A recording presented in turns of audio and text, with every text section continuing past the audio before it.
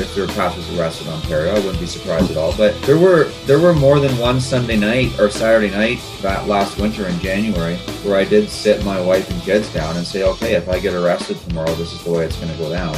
So just ready yourself.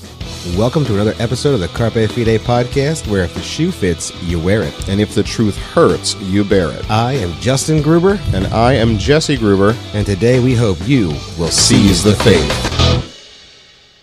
Well, welcome to another episode of the Carpe Fide podcast. We're here tonight with the one and only Pastor Jacob Rayom. And he's going to make sure I say that right all night because I am not Canadian nor French.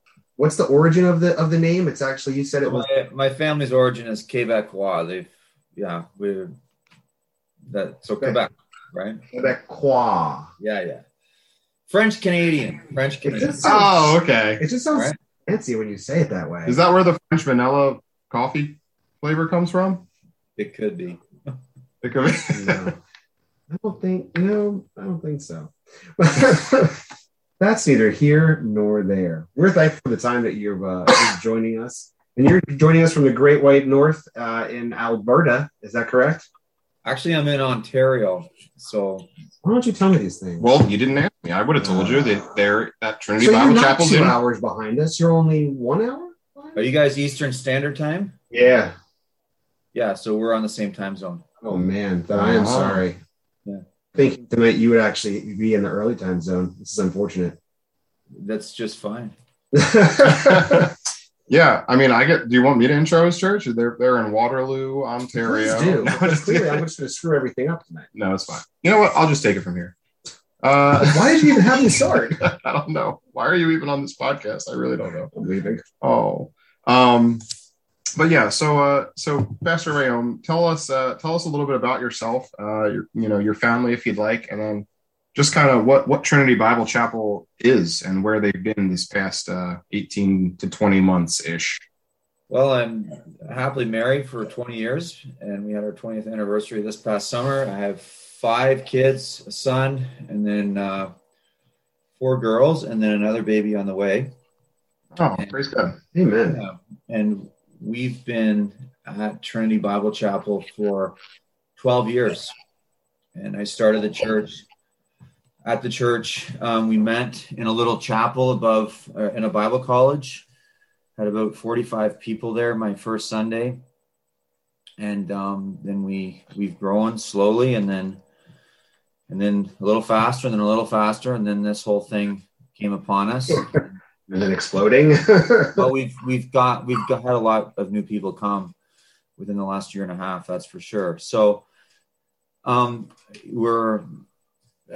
don't know about our church. It's a younger church. We just started a classical Christian school a year ago. King Alfred Academy is the name of the school, and nice. It's growing very quickly too. So, good. Jesse, you enjoy classical. I do enjoy classical Christian education. Oh, that's excellent. I enjoy it as well. But it's not about me. I enjoy it as well. It's not about you. I added a question about education for later, though. Of course you did. One of Jesse's big hangups is education. He's good. He's good on it. And we agree. We're very similar, mostly. I just want to say, you're married 20 years. You look up. I must be aging horribly. You look amazing. I just want to say that. Oh, thanks. You get married when you were like 10 years old when you got married? You started really young up there? How old do I look? I did. No, you couldn't be older than me. And I feel like I got married pretty young and we've been married 15 years. The question was, how old do you think he looks? Well, I'm 37, so I didn't think you were older than 37. I just turned 40. Oh, there we go. Well, then you did get married pretty young. That's great. Yeah. We were 19. Nice. Oh, that's great. Yeah, everyone said we were crazy, but I have one regret about when we got married. I wish I got married younger. Yeah. Nice. Very nice. Yeah, we have that conversation a lot. Yeah. I mean, I got married when I was 20. That's good. 21. And people thought we were all crazy. Yes, they did. When the average age of marriage is 35, that is pretty crazy then. At least in the States, I don't know. You're getting married for your midlife crisis. It's not a good thing. No, we were teenagers. Yeah, that's awesome. So look, you only get so many years to build the kingdom, right? Mm-hmm. You start building it at home. Why waste time? Mm-hmm. Yeah. We're on board with that. Yep. Yep. We have a bunch of fun questions for you tonight. Some generated from those inside the very Canada in which you sit right now. Well, I want to know what's happened in Trinity this you past. did ask that. That was the third. I wanted to know what's been going on. I mean, I know you guys have made some headlines. We've seen the videos that Trinity Bibles put out. Production quality is really, really good. Tight, very tight.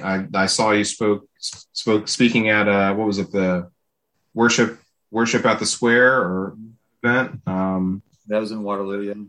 Yeah. So where's Trinity been this past year and a half as far as honoring Christ as King, and then what were the consequences of that for you in Waterloo? Well, so we locked down in March, like I guess most other folks did. And the last sermon that I preached when we were together, I warned the church not to trust the government and not to look to them as a savior. And then I immediately started to question what was going on and was very uncomfortable with the entire situation when they started to shut down churches and then shut down businesses. I learned very quickly that I was a little concerned about the coronavirus for about, I'd say, a week. Mm-hmm. And then after the week, maybe 10 days, once they changed the messaging from 2 weeks to flatten the curve to something else, and I figured they were lying.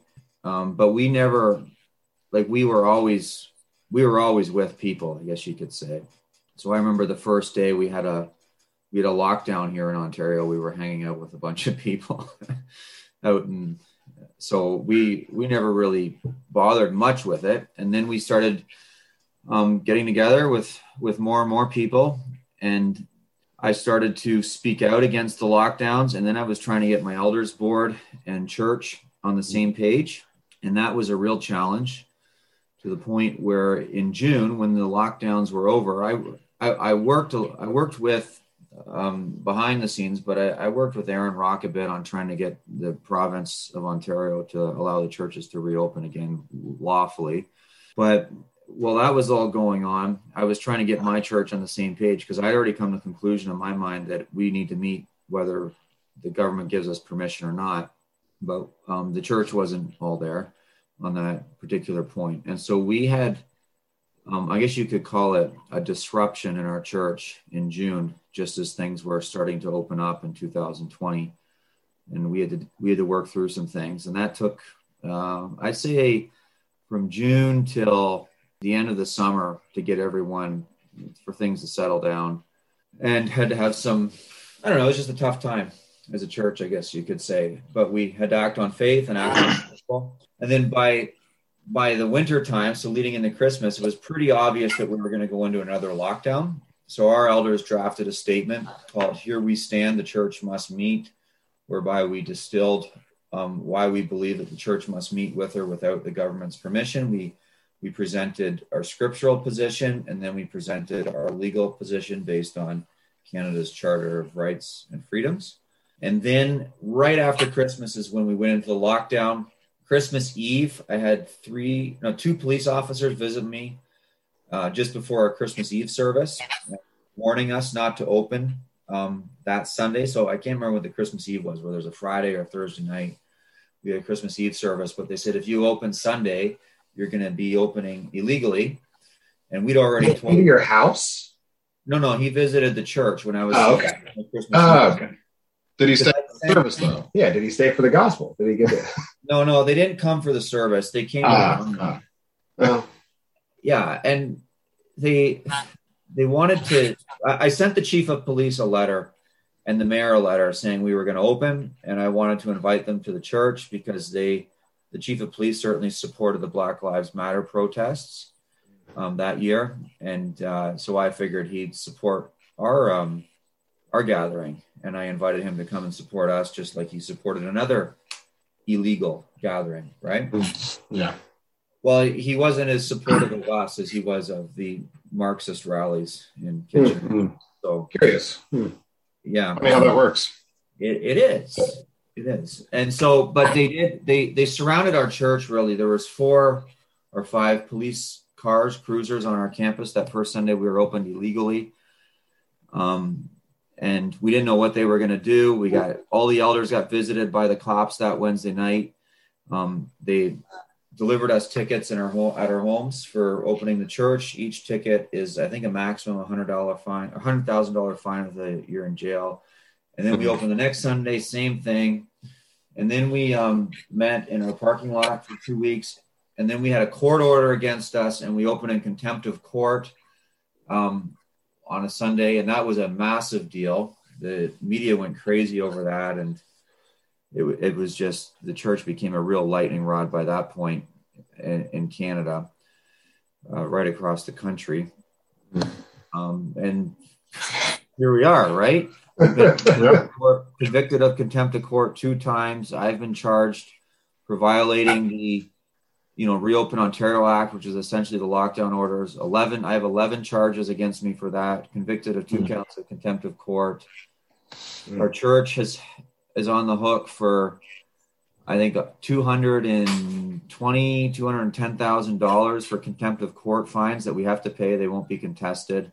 So, and we're meeting now. We were locked out of our building for 4 months, and now we're back in our building, and we're wondering whether there's going to be another lockdown, because here in Ontario, we're experiencing all these vaccine mandates and vaccine passports. I don't know whether you have those down there in New Jersey, but they're going to say coronavirus in Ontario. So, well, we've got an election for the governor in November, so we're assuming that after he gets reelected, that's when we'll see it. Yeah. Mm-hmm.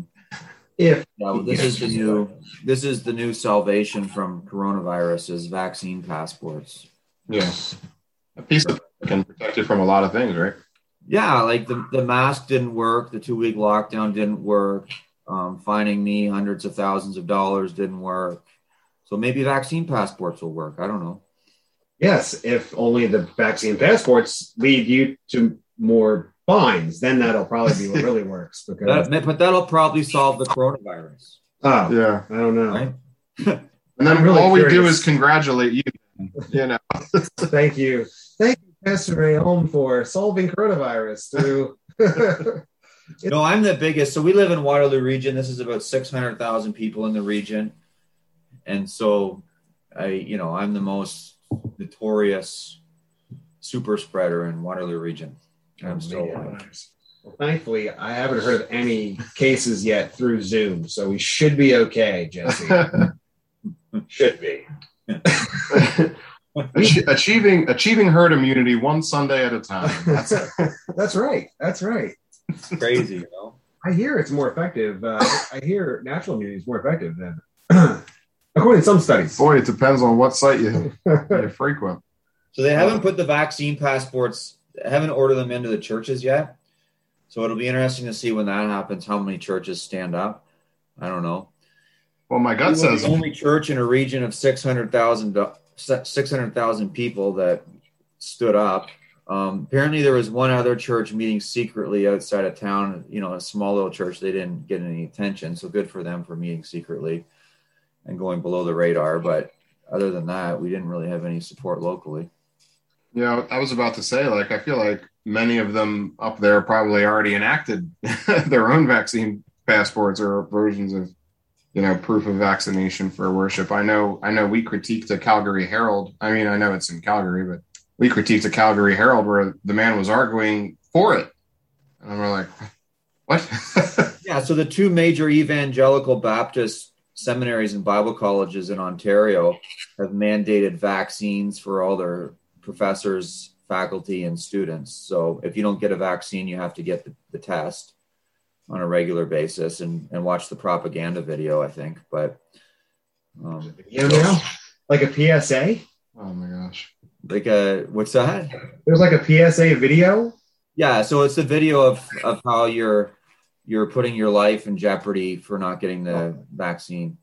I know someone that watched it. So someone told me the other day that they watched it, and they basically said they didn't cite any scientific evidence, no scientific research. It was just some public health bureaucrat telling you how it's so dangerous not to get the vaccine. So it was nothing of essence. I haven't seen it, but a lot of these Pretty organizations much been the past 2 years has been public health bureaucrats telling us, how evil we would be should we embrace another human or, talk to them, possibly look at them in too close a distance. Yeah. Been a little, just a smidge ridiculous. Just a scotch. It's very 1984 Ministry of Truth type. Yeah. EBGBs. They love us and have our best interest in mind. Yeah. Stay soft, stay safe. I got the sweatshirt. That's a good. I've got the mug. Oh man. There is a rumor up here in Ontario that I'm behind the Gelding Coalition. And just for the record, I'm not. You're not Andy Soyboy? I am not behind the Gelding Coalition, and I don't know who is. So I'd like to keep it that way. Probably for the better. Yeah. Right. Those guys say some stuff. But I would lie if I said I haven't had a few chuckles over the Oh yeah, sure. Raoul Cartier. That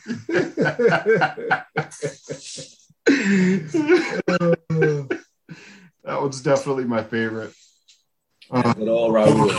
Paul Carter. All right. So yay. So with all these fines, so now what we were told of Canada, right, is that Alberta, the province of Alberta, you know that it's a province. Why am I explaining? Do you know it's a province? Anyway, so we were told that Alberta is kind of like Texas North, like it's supposed to stand for liberty, kind of be that kind of like go-getter, conservative-ish province, but that's the one that's jailing. That's the one that's jailing all the pastors. Why do you think that? Why do you think that you weren't put in prison after all these fines? I know I've watched videos of you kind of almost lamenting that James and Tim were in prison, and you wish that you were there with them. If I remember the video correctly. So why do you think that Ontario didn't take that level of commitment to their cause? Just to be clear, I don't desire to go to prison, but I did. I remember when James was arrested, I felt like, there was a part of me that's like, man, I should be in there with the guy, right? Because right. That was a great clarification. Yes. Yeah, we've been walking. You're not a masochist of some kind. But I don't know. I have no answers to that question. God knows, I guess, and there are different jurisdictions, and Alberta has decided to arrest pastors. Ontario has decided to fine pastors and elders and churches, and that's the route they go on. If there's another lockdown this year, I wouldn't be surprised if there are pastors arrested in Ontario. I wouldn't be surprised at all. But there were more than one Sunday night or Saturday night back last winter in January where I did sit my wife and kids down and say, okay, if I get arrested tomorrow, this is the way it's going to go down. So just ready yourself. And I have a little note from my 11-year-old daughter telling me how she felt about the thought of me being arrested. It's quite sweet, actually. But yeah. Now we're crying. So. That's rough.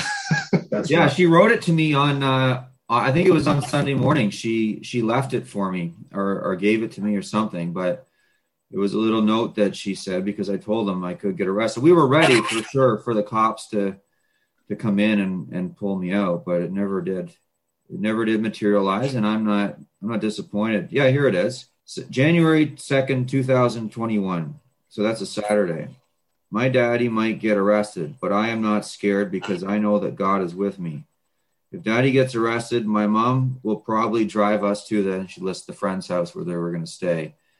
And my daddy might be the first pastor to be arrested. So that title didn't go to me, of course. That went to Pastor James Coates. But anyway, the kids were ready and my wife was ready, and it was a hard time. No one knew what was going to happen, and nobody knew how far the law was going to take it. And now we know what they're willing to do. Yeah, I feel like they're just trying to bankrupt potentially you. They're aiming it in a financial way towards your church as opposed to. Yeah. Do they have some sort of interest in trying to own churches? Like, what is the weird obsession that Canada has with with you and Aaron Rock's church trying to own them. It seems crazy to me. Yeah, I don't know. I don't think they understand the forces that they're dealing with, though. That's 100%. Well, that's for absolute certain. Amen to that. They don't know the story of the Philistines taking the Ark of the Covenant, right? And these are things that they should know. Part of my theory in this has been the more trouble we get in and the harder the government beats on us, the sooner the judgment of God's going to fall upon them. So I feel like it's an act of faith, the hastening God's wrath upon them. Yeah, it's just one of the, it's such an inspiring, it's not even that's inspiring, it's that it's clear. It's just, you guys have been so clearly standing on the sovereignty of Christ over his bride. I think it just brings a clarity to what the call for the church and the gathering is. That's something down here in our church that has been crystallized since March. Almost a year and 9 months ago. It really crystallized it for us, and then you guys having to walk through it in much more severe ways. And I guess that's just the fact that your government has accelerated a little further to the progressive Build Back Better model faster than ours has, although ours is certainly trying very hard to adopt that method. And from what I hear, as far as the charter, your Canadian charter versus what our Bill of Rights is, the enumerated rights of the Bill of Rights in the Constitution, it seems that the Bill of Rights is a little more firm compared to the Canadian charter. At least that's what we've heard. Well, the Canadian charter has come from the same stream of liberty, of English liberty that the Bill of Rights would have come from, dating back to Magna Carta and common law and the English law. Yeah, English law. Yep. But the problem with the charter is it was written by Pierre Trudeau, who's and it was in, I think, 1980 he wrote it, but it has a little poison pill at the beginning of it. So there's a lot of wonderful things in it, but all of those things it says at the beginning of it can be stripped away from us if it can be justified in a free and democratic society. And nobody really knows what justified in a free and democratic society means. So so Trudeau Sr. put that in there, and it seems like the charter, ever since Trudeau brought it in, has not been good for the church. And our Christianity, it's been used as a club against us. I don't think there's been one court ruling with a charter case that's been really that good for us. I could be wrong, but all the ones that I'm aware of, whether it's the striking down of the Lord's Day law, or it's the Trinity Western case, or whatever, it hasn't been terribly good. So it was a setback in liberty, whereas before the charter, the rights would have been more clear cut because they would have. So you're saying that this the long legacy of Trudeau's pulling the rights of Canadians is just generationally and decades old now. Yeah, so Trudeau Sr. Was the one that really accelerated secularism in Canada. And so anyone that is a true blue Canadian would remember the Trudeau Sr. days with contempt. And now they see his son basically is twice the son of hell that he was. Yeah. Just from where I sit, between, with the blackface and all, and like Trudeau Sr. really, really ushered in the socialist, multicultural, secular Canada. Yeah. And whereas as opposed to more of a Christian culture, but a bicultural Canada between English speaking Protestants and French speaking Catholics, it became more of a multicultural where all cultures are equal, as opposed to a Christian culture being kind of the dominant one. And then since then, it's just been downhill pretty fast. It's subjectivity. As soon as you bring subjectivity into the discussions of things like, righteousness, everything goes to crap pretty quick, really, every time. Yeah. Multiculturalism basically makes the government the government rises up and says all cultures are equal, so the government becomes the highest authority in that context, and that's what we've been living in since the 70s, I guess, as if it's virtue. It literally is packaged in religious virtue. Yep. Correct. I always have to remind myself that your colors are opposite of our colors when it comes to political parties. When it comes to conservative and liberal. So our conservative's red, your conservative's blue. That's very, very they call themselves conservative. Well, yeah. We understand that that's on a. I have a conservative premier here in Ontario, and he's brutal. Anyway. Yeah. Well, both conservative. We heard that purple's really the color, to go after in Canada. Yeah, they weren't bad. They weren't bad. It's a pretty epic line when you're getting arrested, and your response is, "Do you have any weapons?" Only my words. And that's a big response. That was pretty epic. Yeah. Yeah, that was good. From Maxine. We Canadians that they need to figure out a good tagline for when they're arrested, jokingly, but it's also unfortunately terribly serious. Yeah, it's not great. So we've got a couple questions from people up in Canada, from various different church contexts, but all would be supporters. Here's one that's really practical. They ask, at what point, or should there be a point, when the church goes underground? So not publicly standing, but kind of going underground to operate. And what would be the general criteria for something like that you might be able to think of?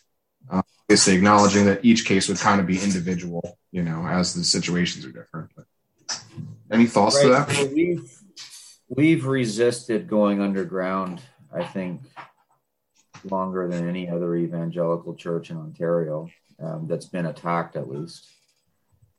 So a lot of the ones that were attacked went underground within a week or two, but we've tried to stay above ground. But we've my thinking behind that is there's multiple facets to it, but one, I think maintaining a public witness to Jesus Christ is very important.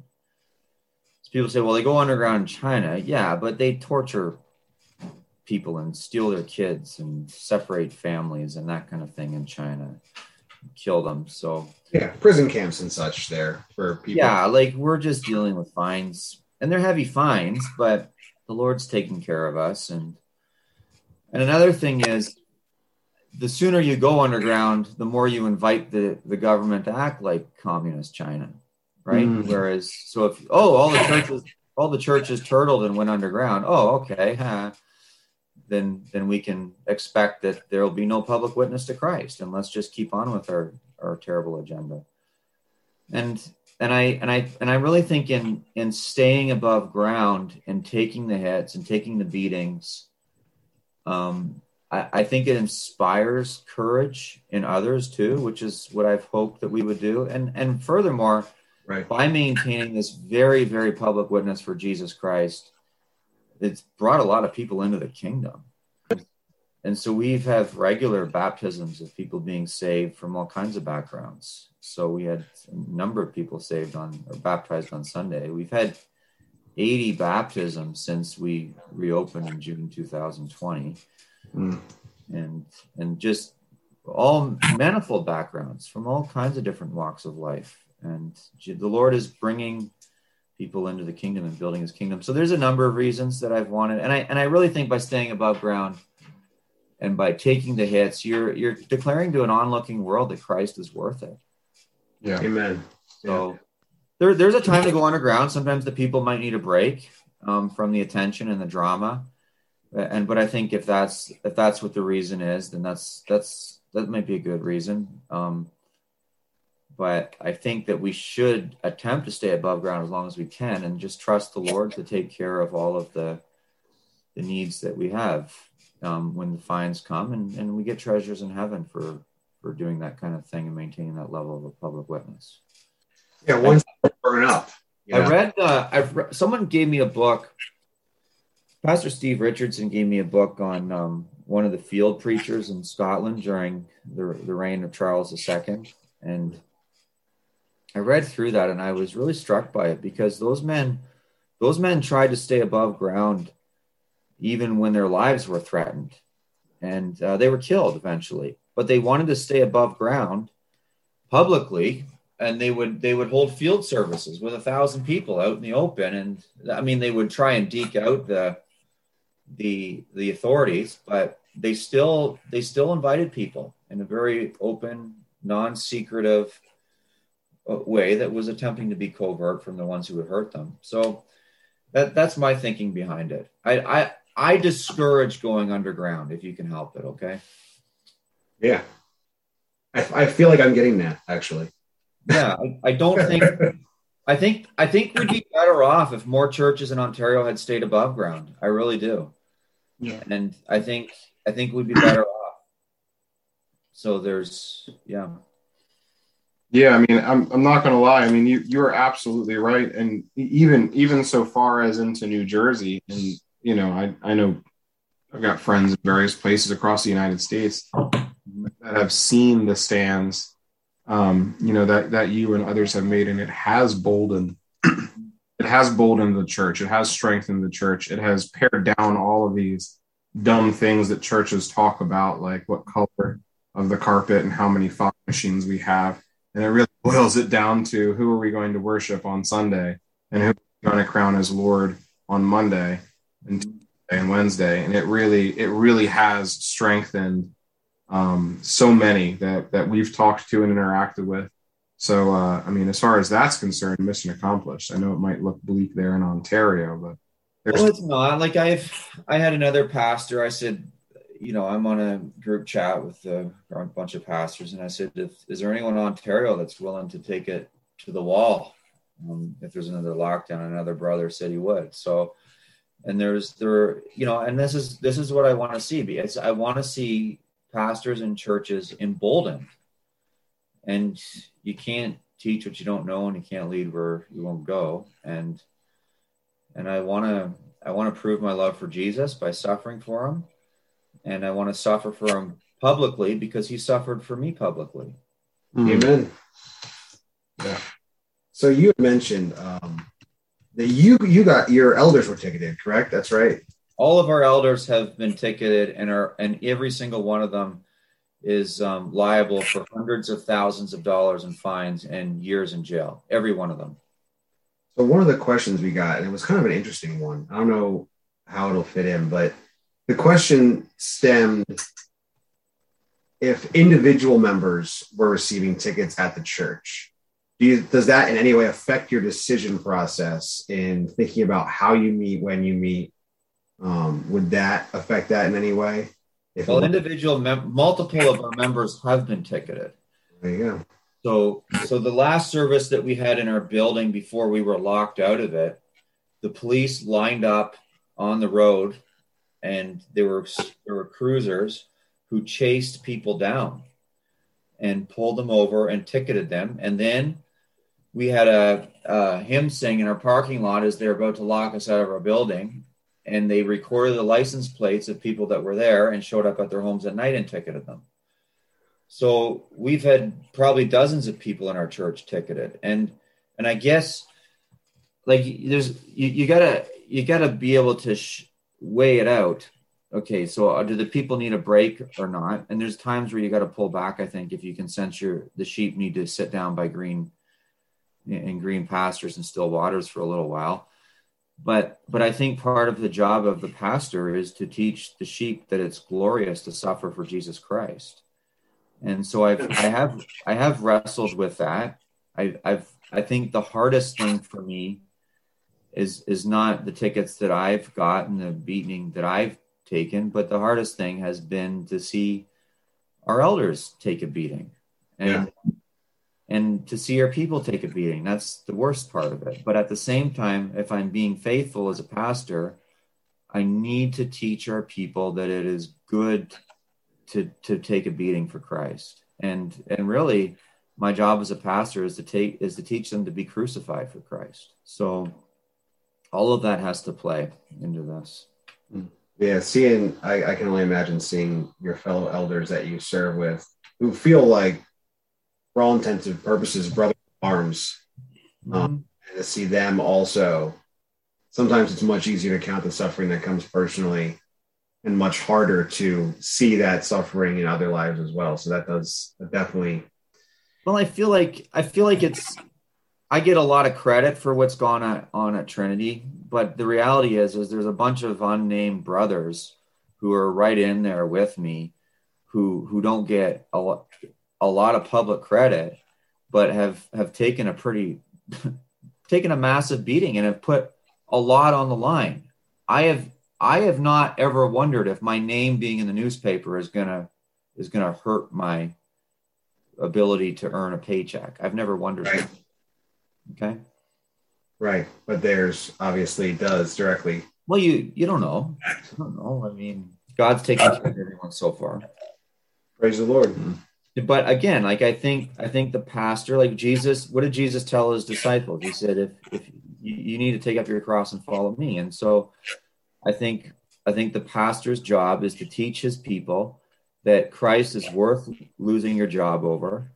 Christ is worth being fined over. Christ is worth going to jail over. Christ is worth dying for.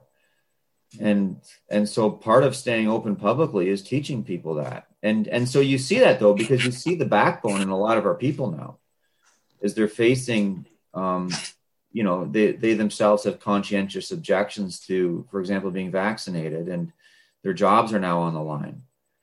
And they're not flinching.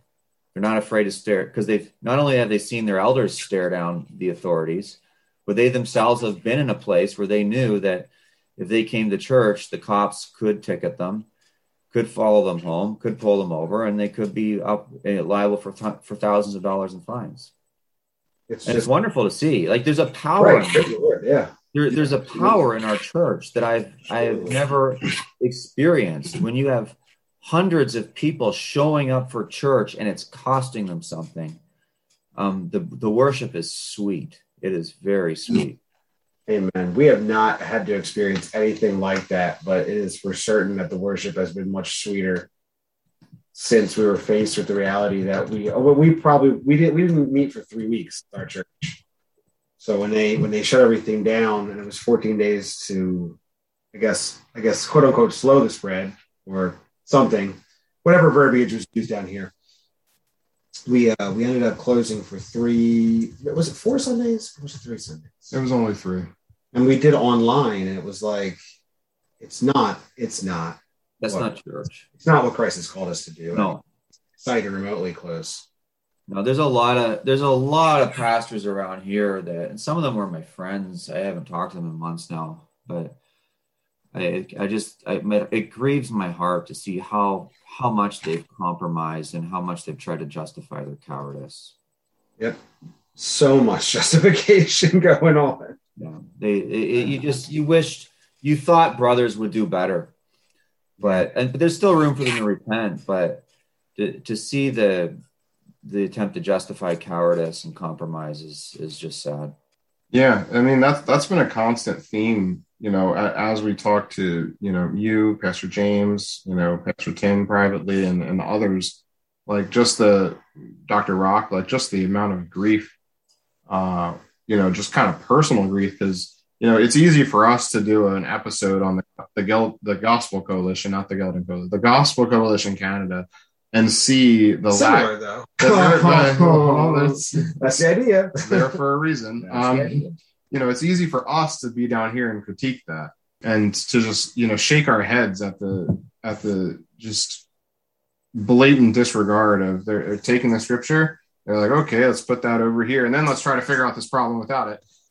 It's one thing for us to sit up here and critique it, but it's another thing for you guys to live that. And that pain, has not prevented you from moving forward, but it's gotta be there. And that's just been so evident with everybody that we've been talking to recently, and you echo the same sentiment. So, yeah, it's actually what it's exposed to me, and I think this is the most lamentable thing that this is what has grieved me and been the heaviest on my heart is I thought I knew the Canadian church was weak, but I didn't know it was this weak. Mm. I didn't know it was this shallow, and now I'm seeing it. I'm seeing the compromise in the denominations. I'm seeing the compromise in the more influential churches. I'm seeing the compromise in the seminaries, and now I'm seeing it, and I'm like, wow, this has really exposed things in a way that I didn't think it was this bad.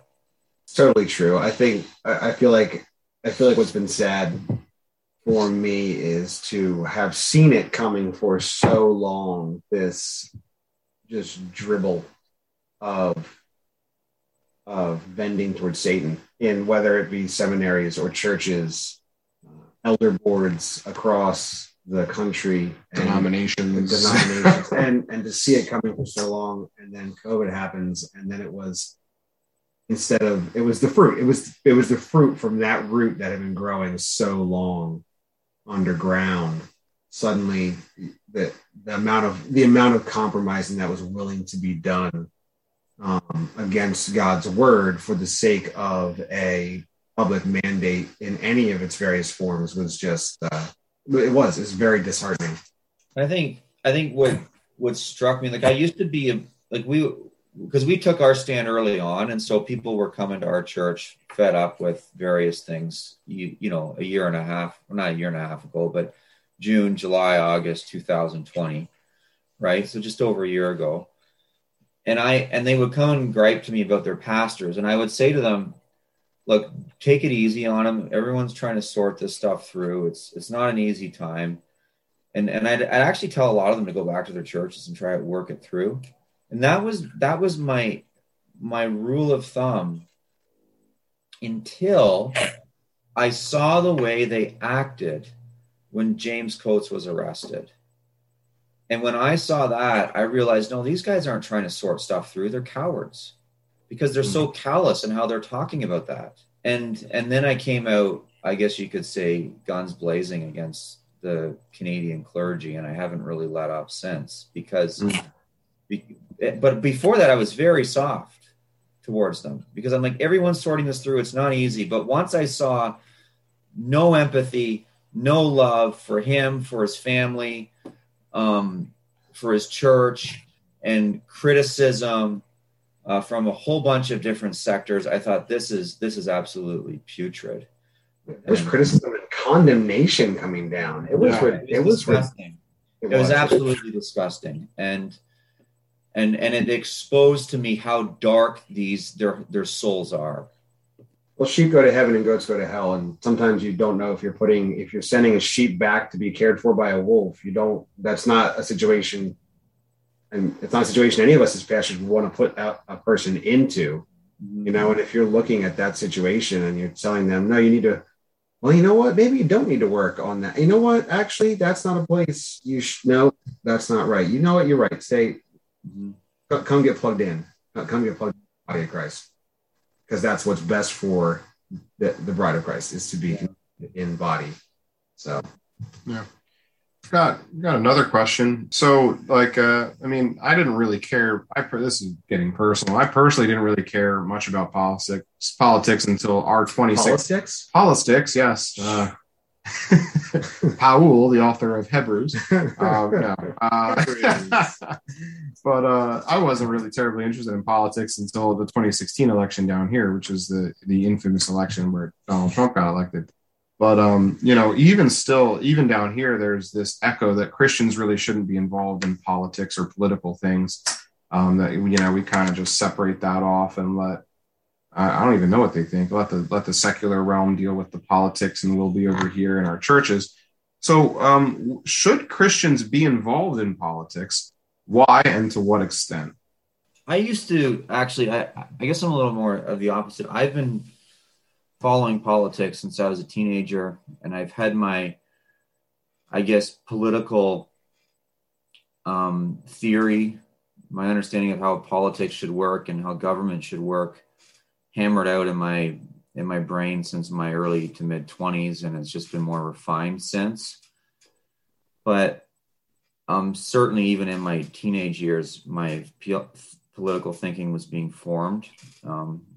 And I guess maybe it was the home I was raised in and so on. But I was more inclined years ago as a pastor to say, get involved in politics. And I'm not disinclined to say, get involved in politics now. I was more inclined years ago to get involved in politics. I was involved in a local campaign against our school board that took a lot of my time and energy years ago, but I'm now less inclined. And the reason I'm less inclined, I'm less excited. I don't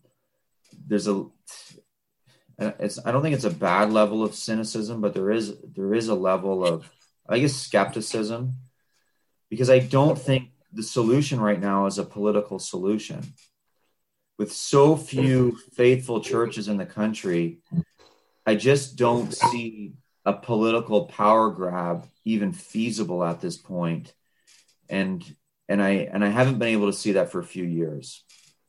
So some got really excited about the 2021 Canadian election. I was disengaged. I voted. I said a few things. I told people what I thought, but beyond that, I was really unwilling to get involved.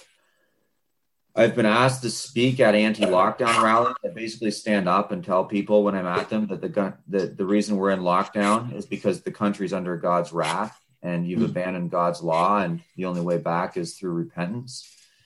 And so I think the problem right now is a worship problem.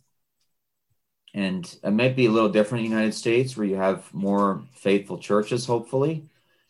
But up here, if Christians want to get in politics and make the word of God bear on politics, great. Yes, do it. It should. The word of God should bear on all of life. But I do not want to spend my time, energy, and money on it. I want to spend my time, energy, and money on building into our own congregation, training up pastors, planting churches, starting Christian schools. I want to start a Christian seminary. But I feel like that's the future, because we're just watching all this stuff burn to the ground right now anyway. And something better is going to rise eventually when this is all done and when we're all through this. I really believe something better is going to rise. But the system is so endemically corrupt that I just can't get excited about it. And I know politicians. I'm friends with some politicians, I'm happy to pray with them, and if they ask me what I think, I'll tell them. But at the end of the day, I just don't want to. I can't be bothered spending a lot of energy on it, because I just don't see it as a solution right now to our problems. That makes a lot of sense. And I'm not saying retreat. I'm not of the mentality why rearrange the pieces of the furniture on the Titanic that's going down. That's not what I'm saying. I'm just saying that if you're in a triage unit, you have to assess what the biggest crisis is. And to me, the biggest crisis is the lack of pastors. And so we need to train up more pastors, and we need to train up more young people with a Christian worldview, and plant more churches with a Christian worldview.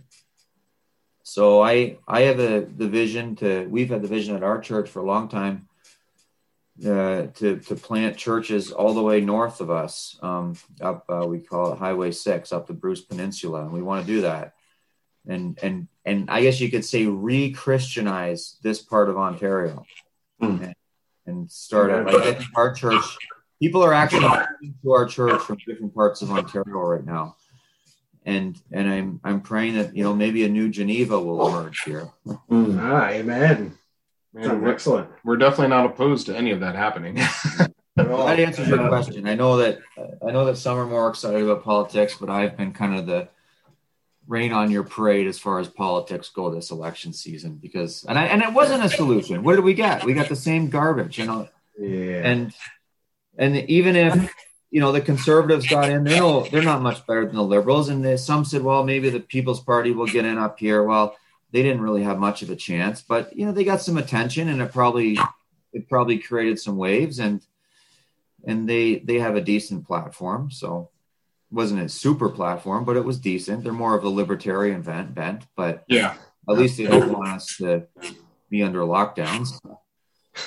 Yeah, that's a plus. I would say. Yeah. I think we feel that tension as well. Because what I don't feel like you're saying is to not be aware. You're not saying to not be aware, not be engaged, because to be involved in politics is to be involved in public. It's the same root word, so it's the same level of engagement.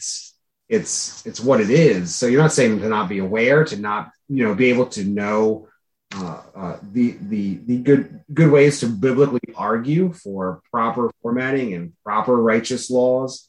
You're just saying that to invest your energy in that seems futile, which does seem to be divested between the work of the church and trying to make the best Christian school you guys can get going, and to want to plant churches. To divest from that into politics is gonna cause you to lose that momentum where you want it. It's the concentration of power, right? Right. So when I argue for a Christian worldview, I teach our people how to apply the law of God to all areas of life, including public policy.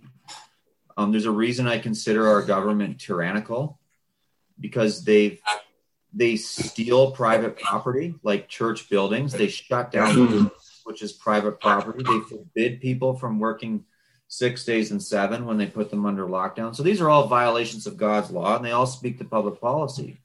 So I teach on this stuff, but as far as actively being involved in the political realm, I feel like at this point in time, because it's so corrupt, it's a black hole, and we need to build. We need to build a wall around Jerusalem and build the temple, and then maybe we'll get involved in politics after that's all done. But it's going to ultimately, all of life flows out of worship, and until true worship is restored, I don't think you're going to see any really good political solutions. You heard it here. Pastor Jacob Realm is building the New Jerusalem in Canada. He is. Amen. We are the new crusade. Oh gosh, we're gonna bring the Crusades in now, are we? I don't think we should. You know what? Let's move forward. You want to talk Crusades? Not really. I don't mind talking Crusades. I enjoy Crusades. We can get into the full-on Middle Ages. I'm all about it. Oh boy. Next podcast. The next one. Monasticism. How do you feel? All right, now. How about you want to do? You know what? You want to do education? I do. I think that piggybacks in. So I think you're right, because you've been talking about building culture up there. Yeah. So I remember watching the videos and watching the posts when you guys were finally let back in. That one of those kind of joyous components was that the school was kind of going to be able to start doing its thing in the building. As like I homeschool Justin, put his kids into private Christian education. So what role do you see Christian education playing when it comes to turning the tides for this Western world that's just been so squishy? What role do you see the Christian education playing in that? Well, we're rebuilding a society. Another society is burning, and so we're a little more advanced in the burning in Canada. This part of Canada, but as we watch this society crumble, there's got to be something that's there when it's done, and that's what we're doing with our own classical academy. We named it after King Alfred, who was the only English monarch ever called great, because he rebuilt a Christian society in England that had been decimated by Vikings as an act of God's judgment on a country that had turned its back on the gospel. And so that's what we're hoping to do. I feel like you're real monarchically inclined here. I feel like there's some sort of, I'm getting this vibe about you guys up there. And I want you to know, once you stop kissing the ring, it gets pretty good down here. I'm just saying, come on down. You can leave all the I'm just kidding. I have a friend at work who is I don't think he would ever listen to this, but if you're listening, Kev, this is for you. I have a friend at work who is he's just an ardent monarchical Catholic, and he believes that the church and the king the kings should be trained and grown up, and church next to the king, and that is his preferred form of government, holistically speaking. And we always have very interesting conversations. We have very interesting conversations. Is that what you said? That's what you're going for? Is that no? No. Okay. Not the Catholic thing. Definitely not. But I do think the government should be like the ministers of government and the officers of government should be under the discipline of the church. Like, there's no doubt about that, right? Ooh. I'm on board. It just makes sense. Like at the beginning of our founding in our country, all of our state constitutions required that they actually be in some form Protestant Christian. That was in most of the constitutions of the states as they founded. Did you say Protestant? Yes, because I like to say it that way. Because that was the whole goal of our nation starting. It was revolutionary, my friend. Protestant? Yes. But that...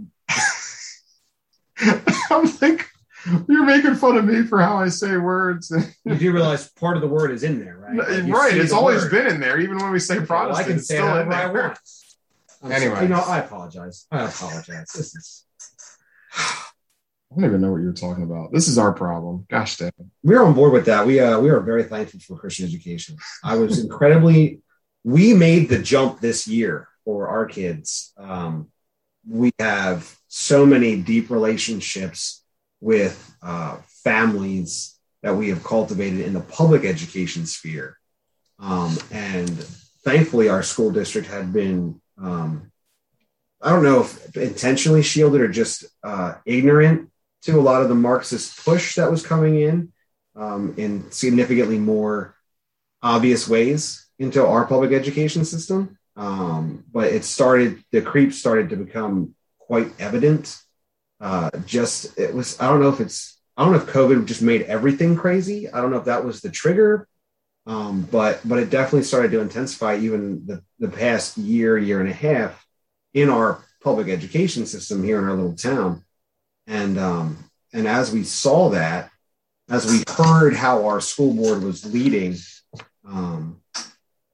we started thinking long and hard about how we were going to move forward, because just the way it was being run, I knew I didn't have the ability or the time to properly invest into joining the school board and running. I just knew that wasn't going to be something I could possibly do. And so we made the switch, and I was super nervous because we have deep ties. Like we've been able to speak a lot of truth to a lot of families. And my daughter, who's 12, had so many relationships. But I cannot tell you how incredibly happy they are. They are happy to go to school.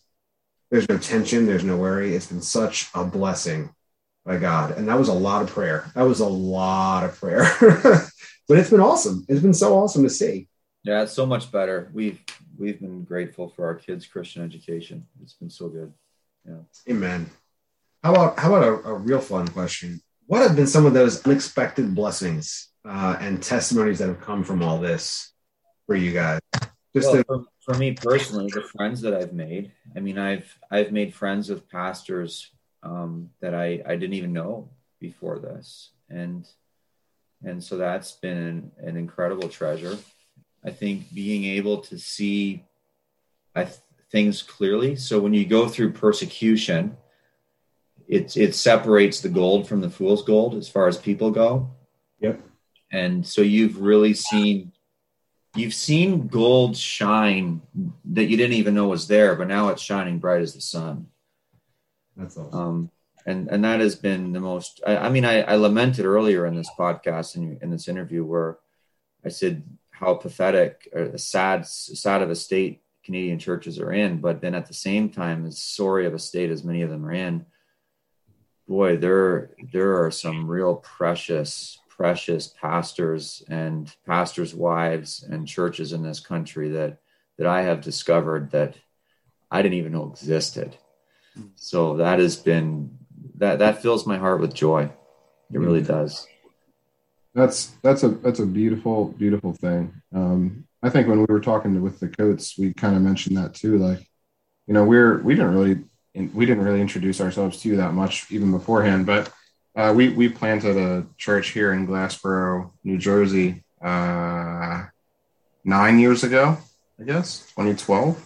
Yeah. This Anyway. is November, right? Yeah, right. That's what we keep telling ourselves. So we planted a church here, and it can feel very isolating. Mm-hmm. You know, when you're looking around and when you're talking to people, and you think that a relationship's going to be go one way, and then it just doesn't pan out, and you're like, oh, okay, well, I guess we're just doing this here in South Jersey alone. But you know, like when we randomly decided to sell T-shirts, and you know that somehow took off with support for James when he was in jail. Just seeing all of the places all across the United States that were willing to stand and support them. Mm-hmm. And that was just like, it was an encouragement. I know it was an encouragement to them, but it was like a huge encouragement to us. Like, okay, there's a remnant here. There's much pruning, but there is a lot of good growth here still. The church is not dead in America. And that was like a huge blessing. Sometimes you got to cut off the dead and burn it in a fire. You know, sometimes you got to do that to get the help growing. Yeah. I mean, that's just the way sometimes it works for an orchard to grow fruitful. Yeah. And I think I agree. And that's what's going on too. Like there's a pruning going on up here. And so we don't want to go into another lockdown in Ontario, but if there is, then maybe it's just going to put some of these dead churches out of their misery. Some churches just need to be taken out behind the barn and put down like Old Yeller. Oh my gosh. All right. Do you have that in Canada? Old Yeller? You saw that? Is that Yeah, I read that. That makes sense? All right. right. I don't know what transfers, because we had Erin Coates on here. She was talking about cheesies. We had no idea. You're aware of cheesies, I'm assuming? Cheesies, yeah. Yeah. Yeah, we had no idea. And then she said Cheetos. I'm like, oh yeah, no, we know what Cheetos are. But anyway, that's stuff still gets lost in generation. Do you have any? So we are aware of some of those needs, but what are some prayer requests and needs you guys are having, whether it be you personally, your family, or even Trinity Bible Chapel at large, that we be thinking to meet and pray on? Well, we need a lot of wisdom. If we do go into another lockdown, we need wisdom on what to do, right? So there's a big target on us. And so how are we gonna handle this is what we need help with from God. And how are we gonna best be able to honor him? If we do go into another lockdown, we'll probably be charged, and we keep the doors open. We'll be charged with contempt of court again. Doors will be locked again. I don't know. That'll likely happen. And we'll have the next fine for contempt of court. I mean, the last one was $123,000. The one before, or $125,000. The one before that was $83,000. So they go up every time, it seems. And you don't really appeal those once you're in contempt of court. So we just need a lot of wisdom on how best to move forward, and the people in the church, people are learning through this. Like it's a real challenge. Like there's dozens of people in the church that are wondering if they're going to have a job because there are these vaccine mandates. And it's quite interesting, actually. The local hospital. Well, I'm getting off track. You asked me what you can pray about. So there's some things to pray about. Pray for some. The Lord provides for us financially, and so far he's taken care of us, but continues to do so. I want to start a high school. So we'll pray that we can start a high school here. We have a K-8 elementary school, but love to start a high school as soon as we can, and would love to start a seminary too and plant more churches. So pray about those things. Absolutely. Those are all perfect requests. Yeah. Do you still have the donations to the legal fund up? Is that still something you guys are receiving donations on? Mm-hmm. Yeah, you can donate to that. Yeah. Okay. I'm just double checking so that when we share stuff out, we want to make sure we're sharing the right stuff out. That's all. I just want to make sure that was still up and running. It's up and running. There's lots of legal bills. That's what that's what we hear. Good. We're gonna have to. All right. We'll make sure that is in the notes for sure. Check the notes, everybody, and you can follow that link. Run on over there. Because if you're tallying, we're looking at somewhere over what, like I think it was like $400,000. Is that something more or less? So for the contempt of court stuff, we've paid a lot of it already, but Praise God. we are on the hook for 200 and I don't know, something. I mean, the church itself is liable for 50 million in fines, I think. I mean, but that stuff still has to go through the court system. I don't know where that's going to go. So if you Probably not 50 million down. fines, like you just kind of start over, I think. You know what, guys? We're going to go ahead and reset here, eh? Because that's ridiculous. We don't know where that's going to end up. There's constitutional challenges and all kinds of stuff for that yet. So that's way down the road. But I mean, if we lose our constitutional challenge, I mean, I think you could pretty well say that Canada's a failed state at that point. Yeah. Well, we'll be certainly appealing to not to our governor, but to other governors to make sure that we can receive Canadian refugees here into the United States. Yeah, there will probably be fairly friendly about refugees, but there Sanctuary state. want to go down there. Biden wants you to get a vaccine before you go down there now, though. So. You know, it's a big but if border. you come in through the how southern border, I mean, swim across the Rio Grande. it's exactly we it. can get you guys in, okay? There's just ways. All right, let's all calm down. We can make this happen. But Not that we're saying we would do that. If this should ever be listened to by anyone important. Jeffrey Epstein definitely killed himself. For whoever's Definitely listening. killed himself. Right. But yes, we can also be praying for the 100-something healthcare employees that got let go in Windsor. Is that? Yeah, something happened down there. Our local hospital, I don't know what they're going to do. They've got last I heard, there were 1,400 hospital workers that haven't submitted their vax papers. That's 25% of their workforce. So, and they're always saying that, we're in the middle of a pandemic. The hospital's about to collapse. So what are you going to do? Fire 25% of your workforce in a pandemic? Not so much. That's not between a rock and a hard place, right? So it's quite interesting to watch things unfold here locally. And apparently it's the same thing with the school board locally. They've got all kinds of them that haven't submitted it. So it's going to be really interesting. Yeah, that's similar to New Jersey, actually. I think our governor was one of the first ones to mandate vaccines for healthcare workers. And our last episode talked a little bit, our Constitution would allow for religious exemptions to that. But now they're making those people submit to weekly testing, which is, anti-science. But that's besides the point. Yeah, ours is the same thing. Weekly testing and then propaganda videos. Yeah. If you're not testing everyone, then what's the point? This is what it's anti-science. It doesn't make sense. It's operating on. It's totally different. It's absolutely ridiculous. It's not about science. we always end our interviews with one particular question that gets asked of politicians a lot here in the States.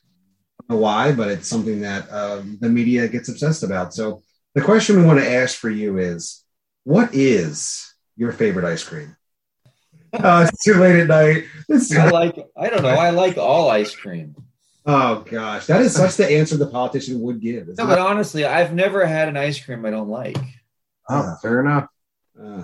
This sardine flavor you should try. It's I don't know. I don't know what kind of. I like all ice cream. All right. He doesn't discriminate. What's your favorite snack food then? Your go-to snack food. We're not going to let you go to bed until you would be either Ruffles potato chips. I really like those, or summer sausage. The dried summer sausage. Yeah. Oh, I'm with you. With you. I like to embark on my logs of meat as well. They are delicious. I just like to eat pretty much everything. So, well, I always want to say from us here at the Carpe Fide podcast, thank you, Pastor Jacob Rayom. And you guys that are listening have a ton of prayer requests to be lifting up Pastor Rayom and Trinity Bible Chapel. So that is more than enough reason, I think, for us all to seize the faith.